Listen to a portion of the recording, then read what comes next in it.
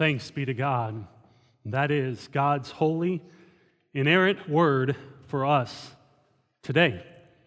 So let us go to Him in prayer, asking for His help as we study it this morning.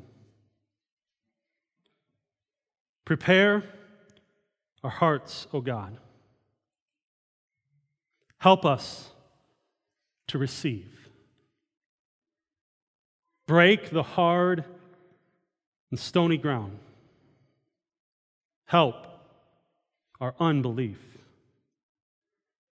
Plant your word deep down in us. Cause it to bear fruit. Open up our ears to hear. Lead us in your truth. Show us Christ. O God, reveal your glory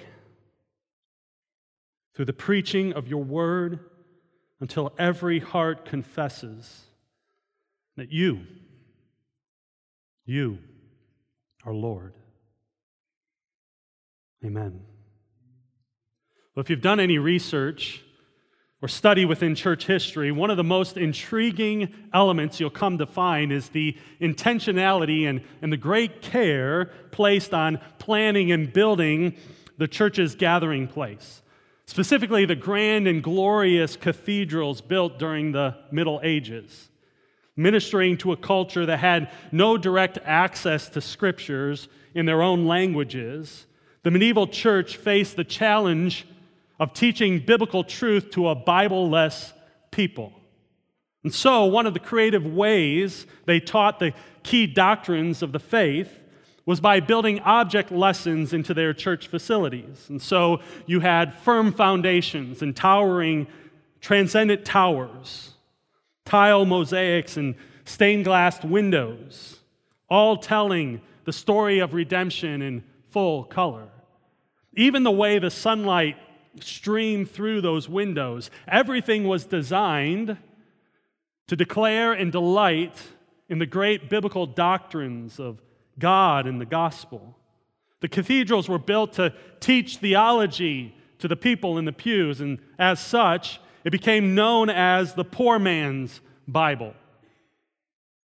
As a matter of fact, one of the most distinct features of the cathedrals was their cruciform or cross-shaped floor plan, which was meant to deliberately communicate that the central doctrine of the church was the gospel, the message of the cross. The prayer of the church in those days was that through the preaching of the gospel inside that church building, and then through the presentation of the gospel in its arts and its architecture, the surrounding culture would hear and they would see the cross. Well, as we come to our passage this morning here in Mark 8, what we hear from the lips of Jesus is that his followers should have that same prayer. Oh, we won't hear him instruct us to build lavish cruciform cathedrals, but what we hear him teach his disciples is that we should build radically cruciform lives, lives shaped by the cross, for the glory of God and the joy of all people. Now, unfortunately, the problem within the church today is that just like we'll see in the words of Peter here in our passage this morning, we are far too more preoccupied with the things of man and not the things of God. In fact, if you've been around people lately, or you've maybe looked in the mirror lately, you've probably noticed that we as humans tend to look out for numero uno, don't we? Even as it comes to our faith.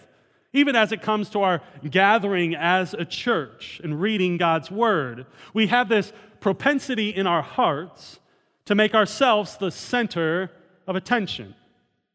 It's a problem as old as the fall of mankind in Genesis 3.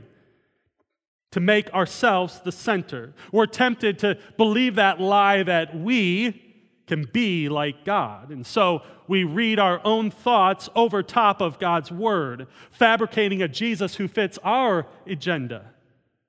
And believing his call to follow him is more about our own comfort and prosperity in life. The harsh reality about the church today is that we are far more lounge chair formed than we are cruciform. Now, don't think I'm just talking about them out there. I'm talking about us in here. You and I. If we are brutally honest with ourselves, we can be more about a Jesus who gives us a comfortable life than we are about a Jesus who calls us to deny ourselves and take up a cross. Dietrich Bonhoeffer, the German pastor and theologian, who's known for his opposition to the National Socialism and who was eventually hanged by the Nazis in 1945, so profoundly wrote these words about this passage that we're studying this morning. When Christ calls a man, he bids him come and die. When Christ calls a man, he bids him come and die. It doesn't sound all that comfortable. It doesn't sound like a lounge chair formed disciple. It sounds like a cruciform life. You see, discipleship is not a part-time volunteer work that takes place on a Sunday as an extracurricular activity to just fill up our weekends. No, being a disciple, following Jesus, means giving up our very lives. For you see, church, here in this passage, we learn this simple truth this morning, that those who truly follow Jesus are shaped by his mission. Those who truly follow Jesus are shaped by his mission, but just don't take my word for it. Hear God in his word here in Mark 8. As Matt mentioned last week, what we hold in front of us here in Mark 8 is the hinge point in the entire Gospel of Mark. What we've been seeing for the last 8 chapters is the unfolding account of Jesus as the true and rightful king over all things. In fact, Jesus himself declared this truth, referring to himself as the Son of Man in chapter 2, verses 10 and 28. It's a title Mark will use some 13 times throughout this entire gospel account and twice in our passage this morning. It's a title taken from Daniel 7, where Daniel describes his vision of the coming Messiah and states in verses 13 and 14, I saw in the night visions, and behold, with the clouds of heaven there came one like a son of man. And he came to the Ancient of Days and was presented before him, and to him was given dominion, glory, and a kingdom, that all people, nations, and languages should serve him. His dominion is an everlasting dominion, which shall not pass away, and his kingdom one that shall not be destroyed. And so as Jesus begins to reveal this kingdom, his rule, his authority over all creation, in the healing of the man with the unclean spirit and the sick, those who are oppressed by demons, and the lepers in chapter 1, the paralytic in chapter 2, the man with a withered hand in chapter 3, the calming of the storm over the sea in chapter 4, the healing of the demon-possessed man, the woman with an issue of blood, and the raising of Jairus' daughter from death to life in chapter 5. His rule and authority in the feeding of the 5,000, his ability to walk on water, healing of the sick, all in chapter 6, the healing of the daughter who had been tormented by unclean spirits, and the deaf man in chapter 7, and then even as we studied last week here in chapter 8, the feeding of the 4,000 and the healing of the blind man. What has been abundantly clear in this gospel account so far is that Jesus rules over all things. He is, in fact, the one who was presented before the Ancient of Days and to whom was given dominion, glory, and a kingdom that will not pass away. You see, Mark paints a radiant portrait here, but his canvas is only half complete.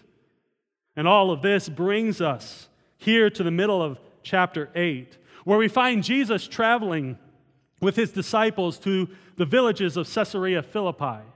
And while they are on their way, Jesus asks his disciples a question that has been resonating in the background of this entire gospel account by Mark. And he asks this question, "Who do people say that I am?" Now, Jesus is not asking this question because he's worried about his reputation at this point. Nor is this an instance of adolescent curiosity, as if he's wondering, what do they really think about me? As we see in verse 29, Jesus' inquiry is aimed more pointedly at his disciples, for his desire is to both assure and teach them who he truly is. And so it is here that we come to our first point this morning, if you're taking notes. The person of Jesus. The disciples are Jesus' target here, even though they don't know that quite yet. And so they answer Jesus' question. Well, some say you are John the Baptist, and others say Elijah. Others, one of the prophets.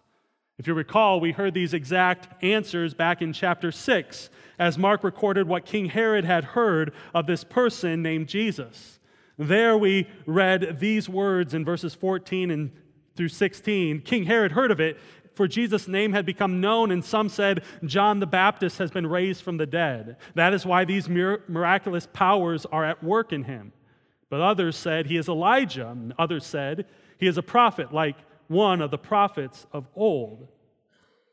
But when Herod heard of it, he said, John, whom I beheaded, has been raised. Mark's point in recording this in both chapter 6 and then now here with the disciples' answer in chapter 8 is evidently to highlight how, in all the amazement and wonder of the miraculous powers of Christ, the healings, the casting out of demons, how the people have completely misunderstood who Jesus was. Being the father of twin daughters, I'm quite familiar with the confusion that comes from those outside of our family as to which one is which. Now which one is Karis and which one is Chloe? They look and act, I might add, totally different to me, but I can understand how people can confuse them. But that's not what's happening here. This twin confusion, if you might call it, is not what's happening here in Mark 8. Jesus and John the Baptist are cousins, but it's not as if they looked so much alike that they couldn't tell the difference. You see, the confusion actually resides in the dismissal of Jesus' authority and power over all things, even to forgive sins, as we saw back in chapter 2. Jesus, though, is not primarily concerned with the people's misunderstanding in this specific moment. He wants to know if those who are closest to him truly know who he is.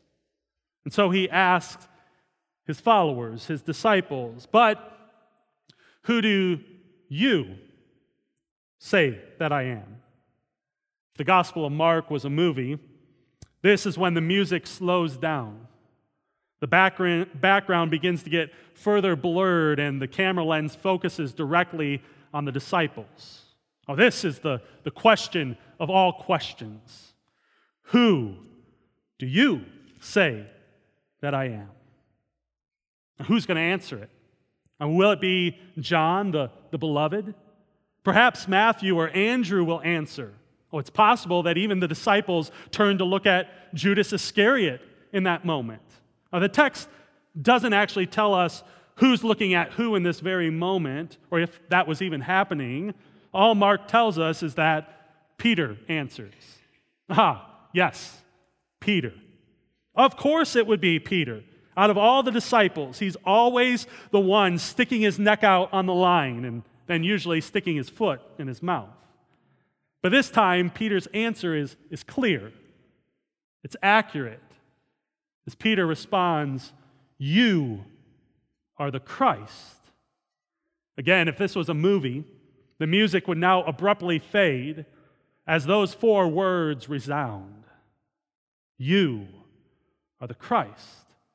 This confession is at the very center of Mark's gospel. This is who Jesus is, the Christ.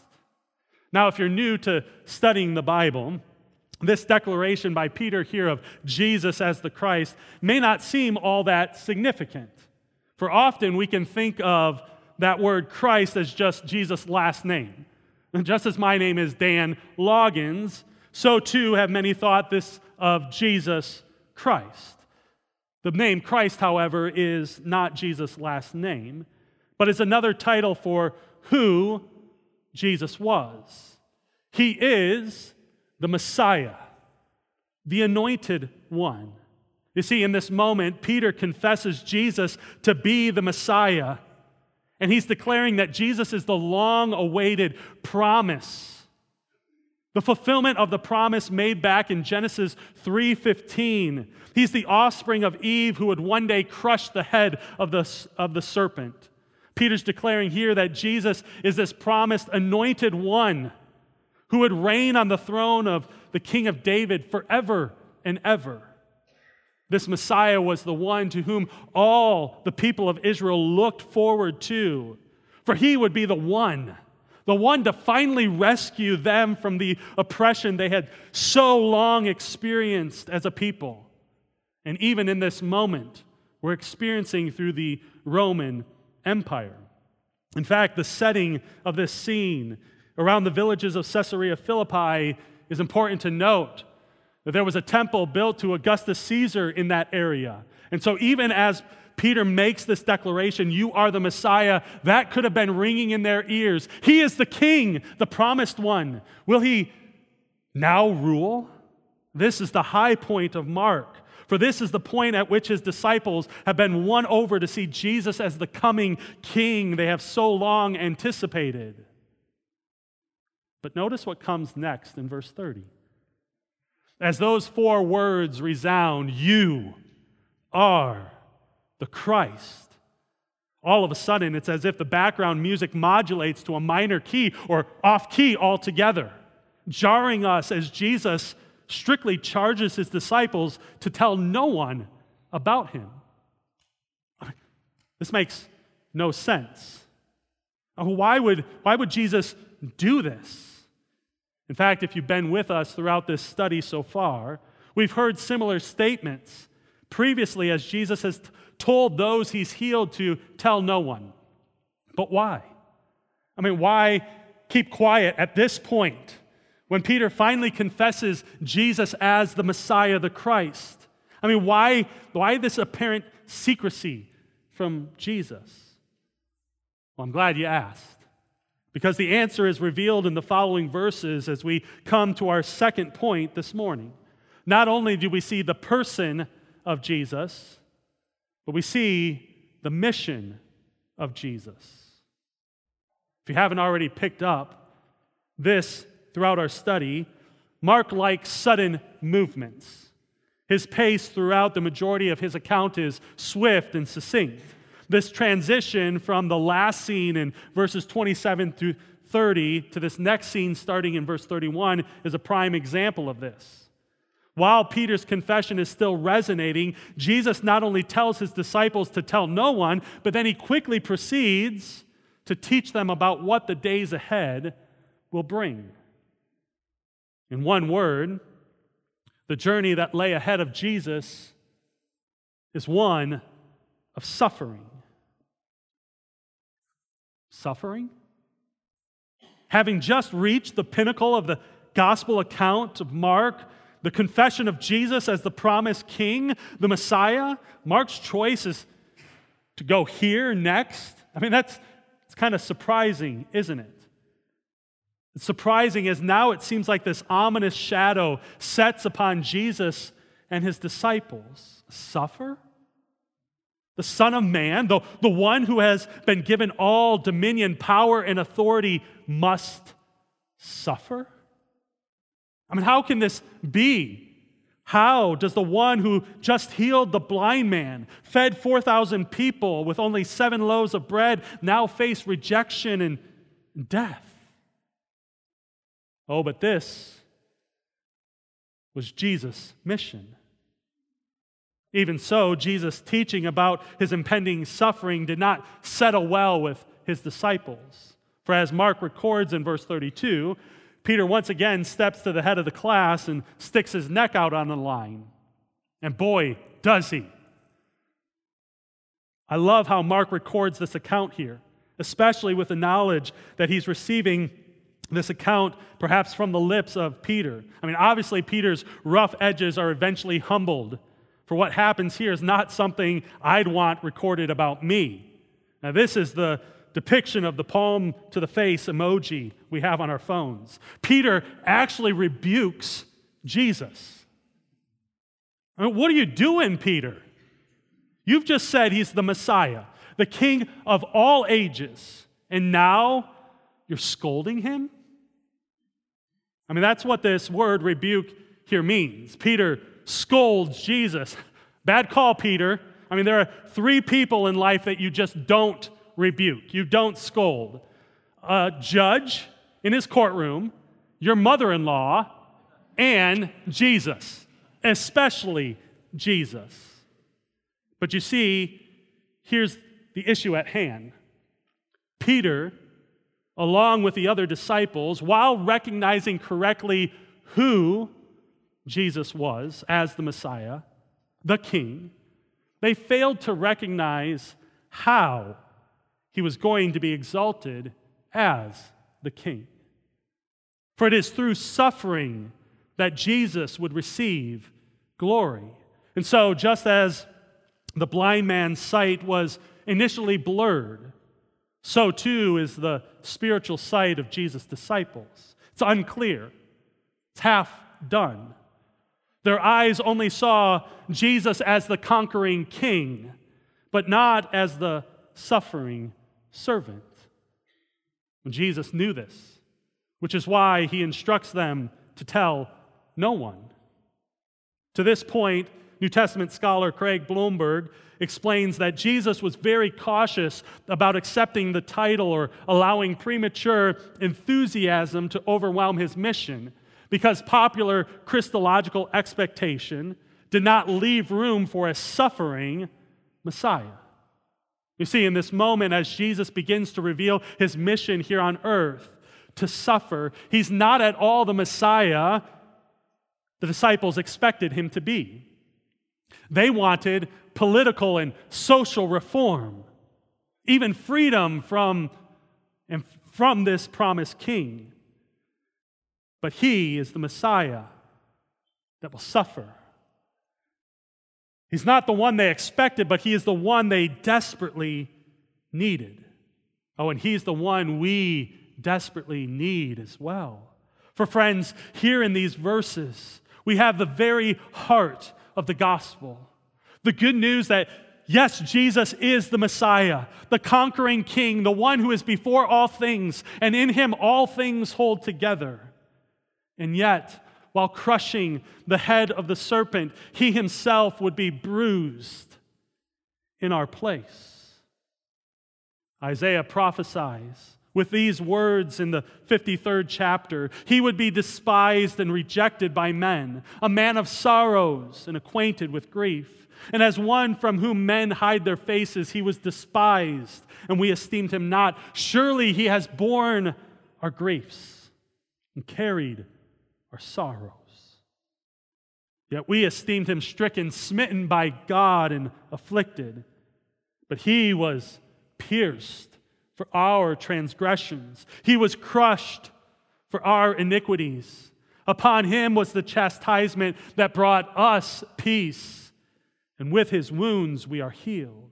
You see, friends, this was Jesus' mission, to make a way for you and I to be in a relationship with God, who created us for his glory. He committed no sin.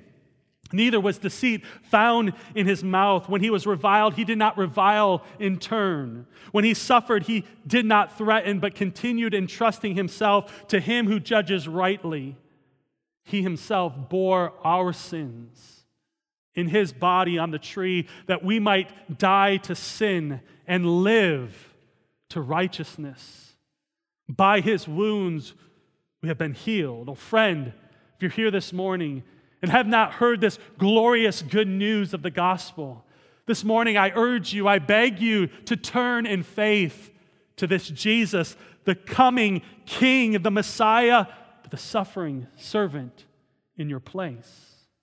Turn in repentance away from your pursuit of self-righteousness or self-satisfaction and come to faith in Jesus. This is a suffering servant. The suffering servant that the people of Israel and Jesus' disciples completely missed. This Jesus didn't fit their expectations. For kings are supposed to wield power, not fall victim to it. But this was setting their mind on the things of man, not on the things of God, which is why Jesus rebukes Peter so harshly in return. Get behind me, Satan. That's not what you want to hear from the lips of Jesus. This is no small rebuke, and yet it's absolutely fitting. For what we see here is that at the root, what Peter wanted was a Jesus that fit his own agenda. He didn't want a crushed and crucified Savior. He wanted a miracle-working Messiah. This mission then makes him uncomfortable.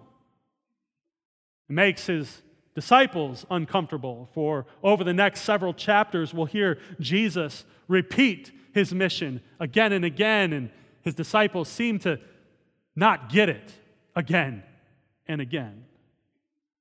They're uncomfortable with this.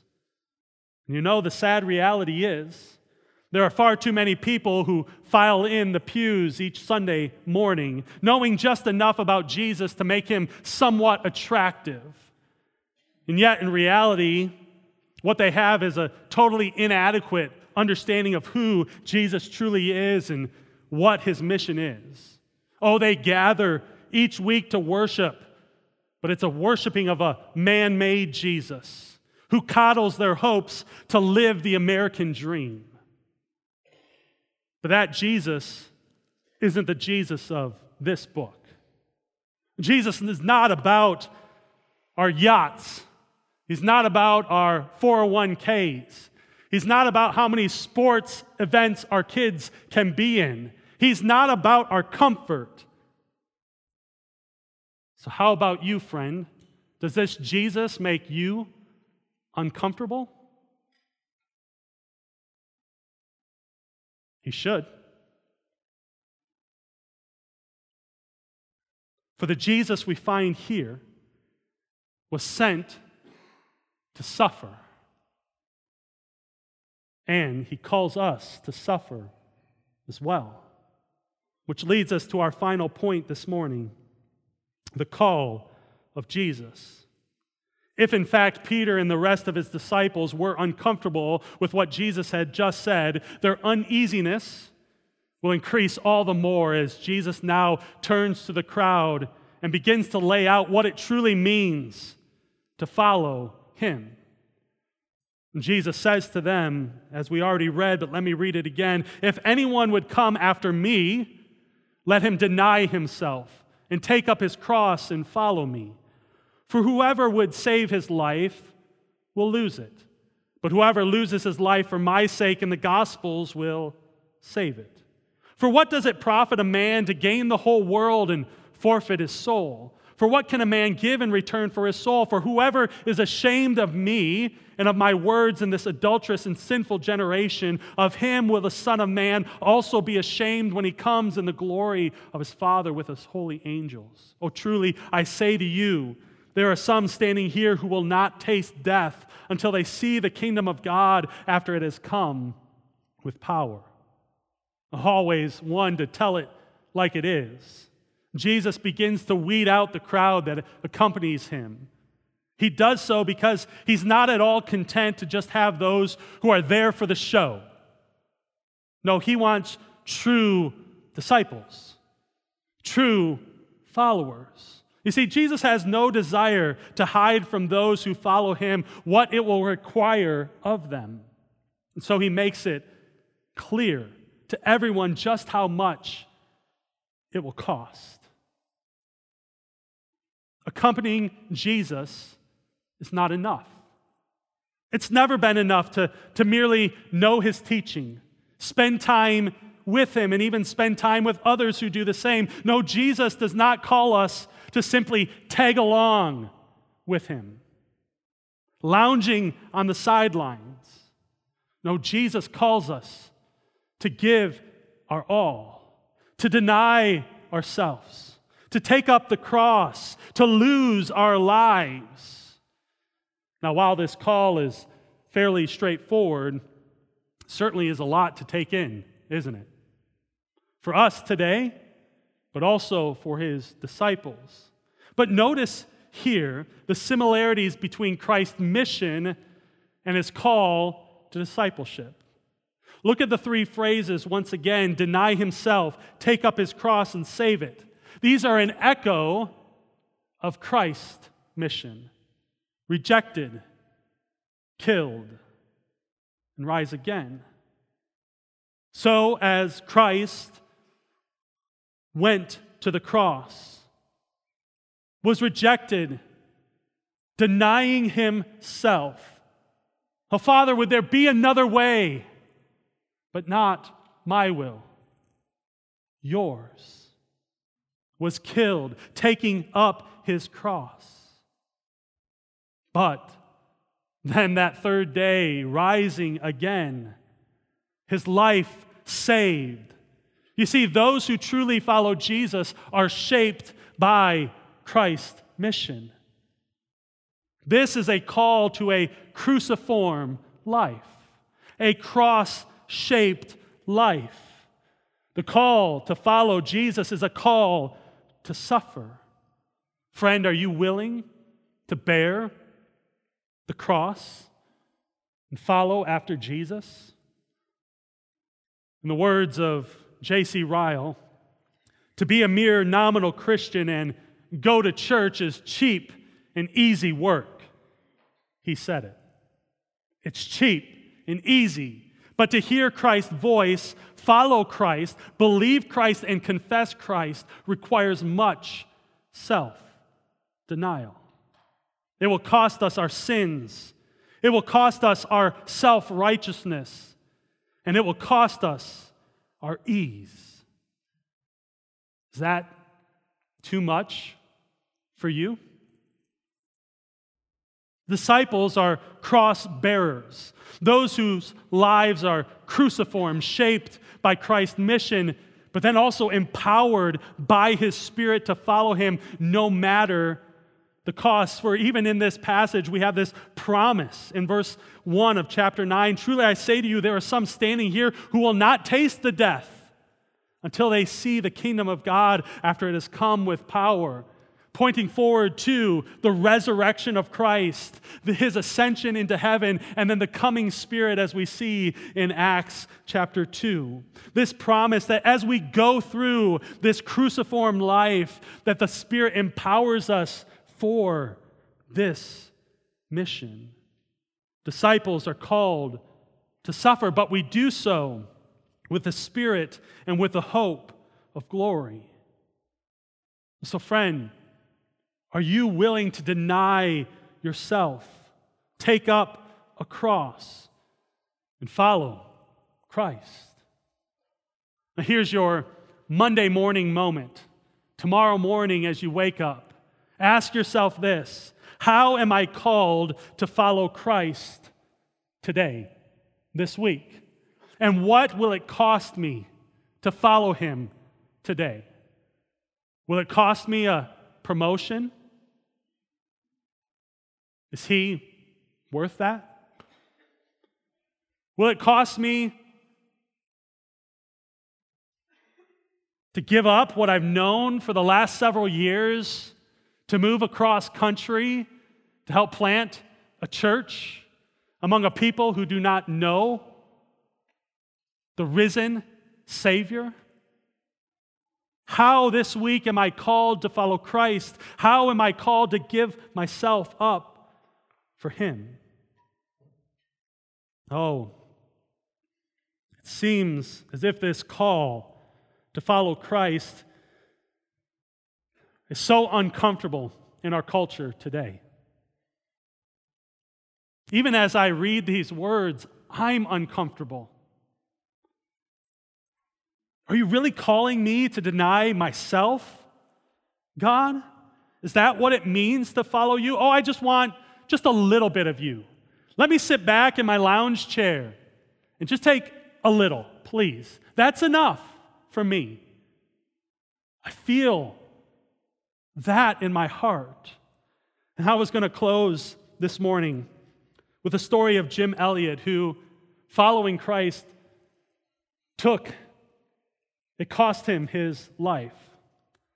But as I was wrestling through this morning and over this week, I don't think there are many in this room this morning, if you look around, that will be called to go across this globe and will have your life in front of you, and you'll have to decide whether or not to pull a trigger or to take the spear. But for some of you, what will happen is this week, following Christ will cost you something. Maybe a little bit of your reputation at work. Maybe a little extra whining and complaining from your kids. It'll cost something. And so the other day I had a friend share this poem with me. I think it's more fitting to our context today. It's entitled $3 Worth of God. And I think it's a reality for our culture. These words, even within the American church, they echo more loudly. I would like to buy $3 worth of God, please. Not enough to explode my soul or disturb my sleep, but just enough to equal a cup of warm milk or a snooze in the sunshine. Oh, I don't want enough of God to make me love a black man or pick beets with a migrant. I want ecstasy, not transformation. I want warmth of the womb, not a new birth. I want a pound of the eternal in a paper sack.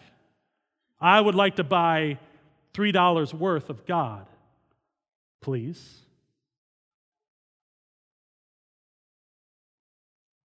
Those who truly follow Jesus are shaped by his mission.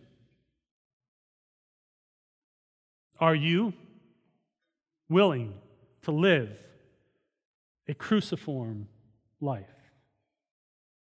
Father, this morning, we have been confronted by your word. In the words of our Savior to his disciples so many years ago, to the crowds that followed him because of the amazing miracles and tricks he could do, we too have seen ourselves confronted by the person of Jesus, his mission, and the call to take up the cross, to deny ourselves, and to follow you. So, Father, I ask that it was not my words that were heard this morning, but it was yours, that you have shown us Christ, that you have revealed your glory, and that every heart would confess you as Lord, no matter the cost. So, Father, help us as your people today in this location. Help us to be all in, to deny ourselves, and truly take on the shape, the form of our Master, our King, who suffered in our place.